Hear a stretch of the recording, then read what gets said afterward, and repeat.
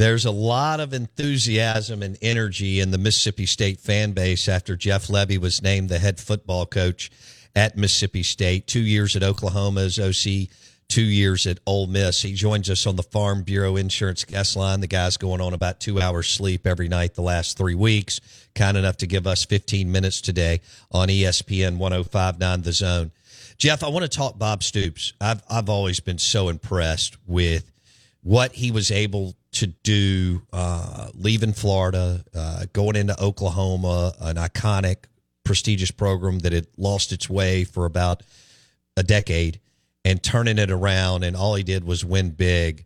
Why is Bob Stoops such a special coach, and why was he so successful? Yeah, his consistency and his toughness, his confidence in who he was every single day, and that was something that I'll never forget is just, seeing how he operated, daily inside our building was something that I realized in a hurry, man. That's what it's supposed to look like. Again, a ton of consistency, a ton of toughness, a ton of edge, and getting guys to believe in a vision and getting them to go play at a high level when really it hadn't happened there in a while. But being able to bring that back, he did it and sustained it and was able to do it for a long time. You also coached under Brent Venables, and Lugan Bill, among others, have talked about how successful he was as a DC at Clemson in Oklahoma, and now getting it rolling at Oklahoma as the head coach. And people tell me his energy level is insane. And Lugan Bill is like, look, this guy knows where he's going to be at 6 a.m. every day and where he's going to be at 6 p.m. every day. What was your one takeaway from being his OC for 2 years? Yeah, I think it falls right back in line with Coach Stoops. His consistency and his non-wavering attitude and belief in what we were doing. In year one, there was a lot of things that didn't go our way. But, man, he never wavered. And I think being able to create that foundation for, being able to get into year two this year was something that was huge for the program and exactly what the program needed. And they dang sure, got the right guy. And, again, Coach V's edge and toughness and his consistency is why they're going to be able to go do great things. I have to tell you about this game-changing product I use before a night out with drinks. It's called Z-Biotics. Let's face it, after a night out with drinks, I don't bounce back the next day like I used to, and I have to make a choice. I can either have a great night or a great next day, and that is until I found Z-Biotics. Every time I have a Z-Biotics before drinks, I notice a difference the next day. Even after a night out, I can confidently plan on hosting this show and being awesome without worry. Look, I won't lie. I was a bit on the fence about Z-Biotics initially, but then while hanging out with friends over cocktails, I gave it a shot. And believe me, it is the real deal. Go to zbiotics.com/OOB to get 15% off your first order when you use OOB at checkout. Remember to head to zbiotics.com/OOB and use the code OOB at checkout for 15% off. Thank you, Z-Biotics, for sponsoring this episode and our good times. When you looked at your staff, how did you balance hiring guys that could recruit and I know a lot of them do it, both of them really well, but how did you balance, hey, this guy is one hell of a recruiter, or this guy is one hell of an X's and O's guy? What was your approach, Coach? Yeah, I think you can be great at both, and I didn't want to settle on either side of it. As we put together the staff, want great recruiters, want great connectors, want great teachers, want great coaches, great scheme guys. So that was something, and I've always believed that. I've never thought that, hey, man, we got to go hire this guy because he's a great recruiter, but he can't coach. I don't understand how that plays a part in putting a staff together because we can go get a bunch of good players, but if we can't teach and we can't coach and we can't develop, then we're going to have a hard time getting them where they need to be. So didn't want to settle on any aspect of it.